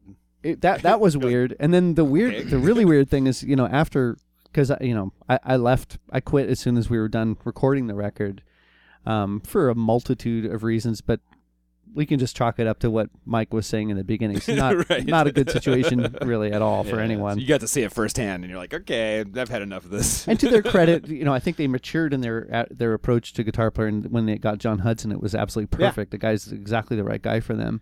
He's a very versatile kind of, totally down to earth, totally workable. As a human being, I don't not know a dramatic character necessarily. Well, I don't think that they could have even survived if they hadn't found him. To be honest, that's my personal theory about it, because he's just he's a person who can gracefully walk in those shoes in that weird ball of rubber band tensions pulling in 50 different directions. Getting wildly conflicting instructions, directions, and requests from like all the people in the room. Still fill 'em in. That's Just great. Trey, real quick, can you just make sure that whatever he said, do exactly the opposite? Thank you. We need that smooth and ballsy, please. And also, I should say, Smooth and ballsy. the Velvet Hammer. Smooth and ballsy. the Velvet Trace Hammer. Bruins. I heard the Velvet Hammer term a lot during that. But Awesome. also I should mention that I played with them since then, and things are completely different. Of Cool. course, they're not under any of those strains anymore, and everybody. No, it's sometimes it's just a time and place. Yeah. Not The pressure people, is- not the people themselves. but It can be fun now. Like it's like it's allowed to be. The pressure's like, not the just- same that it once was. Either. Well, yeah, none of that had out. anything really to do with me. It was the right thing for the selfish thing for me. The good thing for me was to be out of that situation. A lot of people have been like, how could you do it? How could you quit this huge band? But it was easy. You're like, and you're like, just like this. Watch me. It was pre-email, so I did it in like a voice conversation even. And I Actually, just that's said, true. It was over the phone. That's true. You didn't take out a classified ad or anything. It was No, I didn't. And everybody was Back fine. page I of mean, it was, Billboard. there was not it was no spitting contests or anything. Nothing horrible. But then freed you up for Secret Chiefs 3 to concentrate on that more. Then after that, right? yeah, I mean, I was already doing kind of Secret Chiefs 3 stuff at that time, or at least conceiving it and working But on you the could music. dedicate a lot more time to it at that point, I would say. To be totally honest, the Faith No More thing didn't really take up that much of my Oh, time. really? We rehearsed like twice a week or something for a few months, and then going and recording the record. But it wasn't that demanding. interesting. That's great. I mean, if you compare, Secret Chiefs eats up all my time. It's Yeah, I was gonna completely say that's different. more of. Secret Shift seems to be like more of your baby though. It's kind of a. It's an obsessive disorder. I was gonna say Yeah. obsession, but you said it first. Yeah. Speaking to that, to the Secret Chiefs 3, like yeah, it- you it- want to revamp that segue? Yeah, like no, the segue I had before was pretty good. I don't know if I'm gonna fuck it. I'll fuck it up if I try. You're talking about anyway. the breadcrumbs, right? It's exactly what I was gonna talk about. It was like Puzzles. yeah, you talking about lamb's puzzles bread? and like and I'm curious about the puzzles too. well, like you'd said you're just following breadcrumbs, and I remember like Damn it. like when I was turning my Leave it girlfriend breadcrumbs. turning my girlfriend on to Secret Chiefs 3, and she's Persian, and she was like she was listening to it and because what she said was like, who the fuck is Persian in this band? Like when she was listening, I was like, well, I don't know that it's that there's a Persian person in this band, or if it's just that he went toward that. There's a certain meditative, metaphysical like thing that seems to be coming through, and like my question is was it a chicken or the egg? Like, were you going toward that way in your own life path? Like studying that kind of thing, and then the emphasis was the music, or was it like you were interested in the music, and then that led you toward a lot of the symbology and a lot of the. It's a good question, because actually, it's I would have to admit it is there is a huge Persian dimension to Secret Chiefs music, or at least the influence of Persian philosophy more than the music. I was reading a lot of Sohrawardi, who's I guess they put him in the Neoplatonic tradition, but it's not really accurate. Yeah, I'm not so sorry. I'm not a big fan either. You're not into the peripatetics. I'm not so into. God damn it. What are you, Kalam theologian? What is it? Things were getting a little highbrow for the old neutron over there. I could hear Joe Sixpack tuning out, so I had to bring in the belch. It was not meant to be on mic in any way, shape, or form. I'm very sorry. That's all right. So you were actually studying the Very heavily. I was reading a lot of. Actually, there's a French scholar, Henry Corbin, who Yeah. he I know who translated that a is. whole bunch of stuff, and he's brilliant. Yeah. He's a brilliant writer and philosopher in his own right. And from him, I was learning a bunch of basically like missing links through things that were developed differently in the way Western mind has developed in, throughout the last 1,000 years, let's say. There are a few of these strains from antiquity that were fully developed in a different context, like a parallel world. A lot of the assumption for a lot of people is that, philosophy in the Islamic world ended about where scholasticism in the West began, which is really, really inaccurate. And but that's because you have to look at the Persian philosophical tradition, which most people, I think, at least in mid-century, in this country and European countries, were mostly looking at Arabic philosophy or Arab world when they're talking about Islamic philosophy. And it's true, there isn't a lot of philosophical material. But if you look at it's kind of like the 900-pound gorilla in the room. It's like, it's kind of in the same way that the Romans are looked upon, like, oh, they created all this stuff. Like, well, they stole quite a bit of that, actually. And it's just that they were better at recording the history. And that's really what it comes down to. Yeah, and Persian history is, is also a completely neglected field, even though some people here in Berkeley know about it. Yeah, I was about to say, like, at least in this part of the world, it is like, and I know about it because less neglected here than Persian, in many places. I visit her family and stuff, and not in the neighborhood of the You Can't Stop the Signal studios, but yeah, it's general, true. Yes. So for me, discovering some of these philosophers like Mullah Sadra, Mir Damad, they were answering questions that have not yet been answered by Western philosophy. Especially when you get into all the kind of metaphysical questions opened up by Hegel and all of this kind of stuff. So, I feel like, for example, Mullah Sadra should be required reading for anybody who's studying Hegel. And I can't believe that it's not. I can't believe that it's not even talked about. Nobody even recognizes the name. Well, anyway, what this means for Secret Chiefs is that I was basically answering a bunch of questions for myself by reading these guys. In other words, they were answering a bunch of questions that I had about the metaphysical dimensions of humanity and this kind of stuff.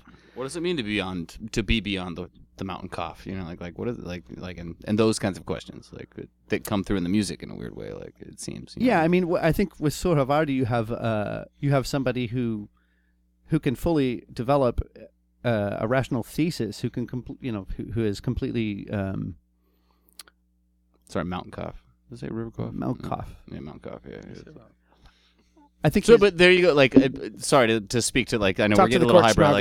No, but I think that's also to speak to something we spoke of earlier. Like that's why you have the hardcore fans that you do, is because you can bring this symbology in it, and you can actually touch on these things, and anybody who wants to the initiates of the mysteries, those who have eyes will see it. It's oh shit, all of it. It's that's why I'm owing this debt to Suhrawardi, because he's a person who had, he wrote these things that are called visionary treatises, which are more like poetic or prose type of explorations of different metaphysical themes, but it's as if it's the two different hemispheres of the brain. He also fully developed rational theses that are in some ways unrelated to these visionary treatises, but if you look at it with a careful eye, you see that it's one the one. They need each other. Yeah, the two parts of the two hemispheres of the brain completely need each other. And as an artist, that solved a lot of these philosophical issues for me. Seeing this linking those things together, and absolutely building your bridge between the two is, I think, one of the great things that everyone goes through in life. Really. Absolutely, yeah, absolutely. And to see it so articulately worked out, and that really inspired me a lot. And this is 90s, I guess. So that's kind of the launch pad. So you were in flannel while it happened, is what you're saying? What's that? You were in flannal while that happened? Lots of flannel, yeah, smoking tons of bong rips and just hanging out. 4-foot bong rips. It's the 90s. I had a stool to step up. No, it's cool. Yeah, so it is it was kind of a, like you're saying, I was just saying, 1-to-1 correlation. It was And it is a chicken and egg kind of answer for yourself, But there's a bunch of specifics. I mean, for example, the I mentioned the harmonic stuff, the Persian music system called Dastgah is completely intertwined with, I mean, what we would now consider. We don't, musicologists don't really know what the Greek, whatever the word Greek means, musical system of antiquity was, but you can understand it philosophically if you accept that there's a practical dimension to music, which is just applying stringed or tuned or blown notes to an instrument. We can read the music, but well, then there's the do we know theorists, soul, there's the theoria, the people who actually have a theory of harmony. So how to apply or how to make consonants and dissonances work, how to make the things workable on instruments and ensemble settings. And then there's this whole lost art that was, at least in the medieval European world, it was still going for a while, which was the speculative or the reflective, the cosmologists, the people who were formulating theories of the cosmos and using music not just metaphorically, but thinking of the ways that music might tangibly connect harmonically to those cosmological ideas. In the Persian music system, this chain isn't broken; it's actually intact. Huh. So, wow, that's interesting. That right there tells you something. For me, okay, I'm not Persian. I'm not going to learn the radif. I can't even sing one Persian tune. I got to tell you, I don't know anything about Persian music. Right. I mean, I know people who do, and believe me, I know nothing. But the foundation, the idea of a harmonic system that does have a relationship is speculative. It's a reflection of cosmic principles that are at least basic enough to be tangible and applied somewhere. Some of these fundamentals are, it's as stupid and as simple as refretting a guitar to accommodate some of these harmonic relationships and changing the scale or yeah. I mean, changing your ear, the way your ear has been conditioned to hear everything. No, and you do get so used to the Western style of hearing the things that we've heard so many times, almost. Right. But on the other hand, it is such a strong conditioning. Yeah. But you got to hear too. I mean, in Secret Chiefs, it's not the only thing we do. I mean, I hear a lot of overemphasis from like super hardcore Orientalist types who are like, the Western system is bullshit. It's completely destroyed people's. It's their spiritual center is all disjointed and screwed from it, and however that might be true, it doesn't help to just scream and yell about that all day long. But to be clear, you're disjoining my spiritual center even more by yelling about this. To be clear, we are on the border of Oakland and Berkeley, and you do hear people yelling about those exact same things. Oh yeah, believe me, yeah. Very close by. I'm very familiar with it. with the area. Yeah. But with for example, the 7-inch we're just putting out, which is a pipe organ adaptation of Saint-Saëns' Danse Macabre, it's a very intricate, fully Western harmony, really dense Western harmony stuff. Like, Secret Chiefs is totally embracing of the Western harmonic tradition as well. And it's for the same reason. There's two hemispheres. Totally. It really always comes back to that. There's no real reason that these things have to be at war. Harmony. Do you even, they can like, sound totally, good like, together. it's Also, yeah. I love actually when you look at what Heraclitus and these different the early uses of the word harmony, which really means a bow, like the bow and arrow. You have the string pulling one way, the bow pulling the other way. They're going in opposite directions, and harmony is completely dependent on that tension of things fighting each other. And harmony is the resolution, the flight of the arrow that results from the tension between opposites. To me, that's the definition of what Secret Chiefs is trying to do. It's a resolution between tension between opposites. They use that symbol a lot, the gypsy bow, like kind of like the. That's actually an Arabic calligram. It's a mirror calligraphy with the word haq, which means truth, which is the most graceful thing I've ever seen in my life. And it looks it's pretty tight. I mean, it's not mine, believe me. Yeah, but at the same time, like you did exactly what I expected of that answer. It was perfect. It was like, yes, there's like those books. I do have to read more of those books. Like, like you have this amazing list of books that are on the web of Mercury. Like, and I read. I need to update like, that. That's like from 15 years Yeah, I ago. remember. Like, I still have the list that I wrote down 15 years ago when I 50 got Shades here. of Grey, gonna throw in there. I still have the fucking Breaking Dawn. Like when I wrote it You down. don't have to on read. Mars, You don't have to read Twilight first. It's It's the fine. library. You're like, fuck. Like there's this. I read one of them and it's fucking amazing. You're like, it is a chicken and an egg. Like it is like the music is an expression of the symbolism. Yeah, I Like, understand what you're saying now, It yeah. is like it's these there's a way that Brian like describes it in one of his ambient records, like, and it doesn't do it justice because he says it's ignorable as it is listenable. Like, no, it's and perfect. like That's but music it's for like- airports. yeah, he does it on music for airports, and it's talking about like, and I find that in a lot of Secret Chiefs music, like. If you're willing to take the strides that this music is showing you to take, like they're there to take, and it's very much that the third eye-opening kind of like experience. Well, I want and, like, people to be able to just hear it. Like to me, I feel that they do. Because I know a lot of like radio fucking friends. Everybody. They actually fuck every radios. musician. It's No, a like fetish. no people that listen to the fucking radio. Like that's all they listen to is the radio, and you can still play them Secret Chiefs 3, and they'll still hear it. Like they'll still be like, oh wow, this is great. Like this is like, and they get it from music. Like not like oh cool punk rock right or whatever. It's like.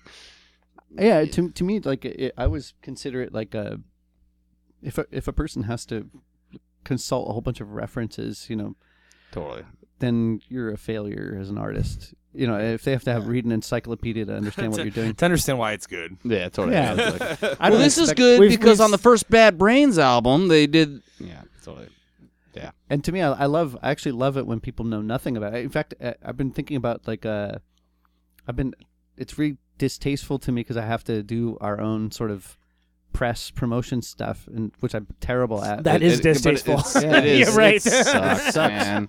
It sucks. But I've been realizing, like, from the responses that you get, the more random people are, the less they know about it, Yeah. the less they have any idea what's going on. There's- The more I love their there's no- reviews. it's- Yeah, You the know, ones it's that have funny, no like- prejudice or like- preconceived notions, Yeah, you get the most we'll talk about that crazy- within the entity of our own band, and in a sense, is like if we could just get somebody who doesn't know us or just has no frame of reference whatsoever to listen to this, like I wonder what they have to say about it. And it's you get the best insights from the people that actually lack that context and have to take it on face value, and Yeah. they take whatever they're getting out of it, and they put it down in a way it's like, wow, I would not have thought of it that way, but that's kind of interesting. a lot of times, yeah, it's Yeah. the most honest answer, like that you'll get. It's like Or from like- people that It's not aren't a colored fan, by preconceived notions. They aren't and, like And Mr. Who, I don't know, whatever, but this is good. I like it when, because now that I have friends who have kids, I get He's a their doctor. reviews. Doctor Who. yeah, he didn't go to 12 years of medical school to be Mr. Who. Go ahead. Do you ever hear like when children are reviewing records? It's basically It's amazing. Yeah. It's amazing. So there's a fellow that he used to be the editor for the East Bay Express, and the Radiohead came out with a new record. It was Amnesiac, I believe, and there have been every Radiohead review possible, right? But he had the best idea that he had a bunch of third grade children listen to Radiohead Amnesiac and draw pictures of what they thought the music would look like, and it's fucking awesome. It's so cool, and it's like there's like a guy hanging himself like over a tree, and like it's like super macabre and like bizarre, but it's like so like this Awesome. raw and awesome and cool, and like there's just no filter on it. Like, oh, it's this is what I think about it. Like, I'm a kid, I don't care about this. Yeah. I like it when they're they're gonna dance around. There's this one song they want their dad to play that song because it's so much fun. They love that one, and then the next song comes up and it scares the living hell out of them. They don't want anything to do with it. Yeah, exactly. Yeah, it's like I don't know. This man, that you can't Play that pay other for one that again. kind of They're just innocence. reacting to the like you primal can't emotion like of it. it's Yeah. That's what makes me feel like a success. If there's any part of me that ever feels like a success, it's when I can scare little kids and then cheer them up, with music. That is Totally. successful. It's awesome. I remember It's a good place to be. just to talk about myself a bit. Like in a similar vein, like I played in a girl group kind of like throwback band, and it was like so amazing to play a show and have these like small like little girls like they don't give a fuck about the music, but they're staring at these girls in their sequin dresses holding down harmonies like they're like it's that again, you can't pay for that kind of innocence. Like you can't like there's that like, oh yeah, we've like inspired children here. Like oh, that's good. Like children, like yeah, children got me. Like Yeah, I To mean, finish my point. So that's it. I think that's a good place to end. I'm feeling good about this. Yeah. You good? Yeah, That's You a good. That's Yeah. an uplifting message. yeah. How do we manage that? That's I don't know. amazing. It was It was back roundabout I and was quite not trying possibly for that. accidental, but we've managed to finish on a high note. Man, Trey, Nice job. thanks Thanks for so much. coming down doing my this. pleasure. Thank It's a you. lot of fun. It's you been guys. great. Trey, thank you very much. Like Yeah, yeah, man. this is Great great to have you. This Yeah, is- you've had great stories, and And like as Conan often says to many of our guests, like there's a lot of what I do musically that has been inspired by what you've done musically. Like, and I thank you for that. Like, Well, I apologize for that. No, to be fair, it wasn't your fault. I'm gonna blame it on Dunn. Right? Okay, yeah, it wasn't me, man. Fucking Trevor, fuck this. You know, like. On that note, Yeah, on that. thank you so much for Thank- being here. thank you It's so great. much. Like, play us out. I will. Like Signal Pod on Twitter. The fuck is our? Can't stop the Can't stop the signal.net. signal.net. Facebook if you have to. iTunes if you must. This is Deicide. We're on Once Upon a Stitcher. Cross. We're on Stitcher. There you That's a thing. You probably know this if you're listening on Stitcher. What am I playing? I don't What am I know. playing? You tell me. I'll just play as I had a couple lined up. I got this one's called Safina.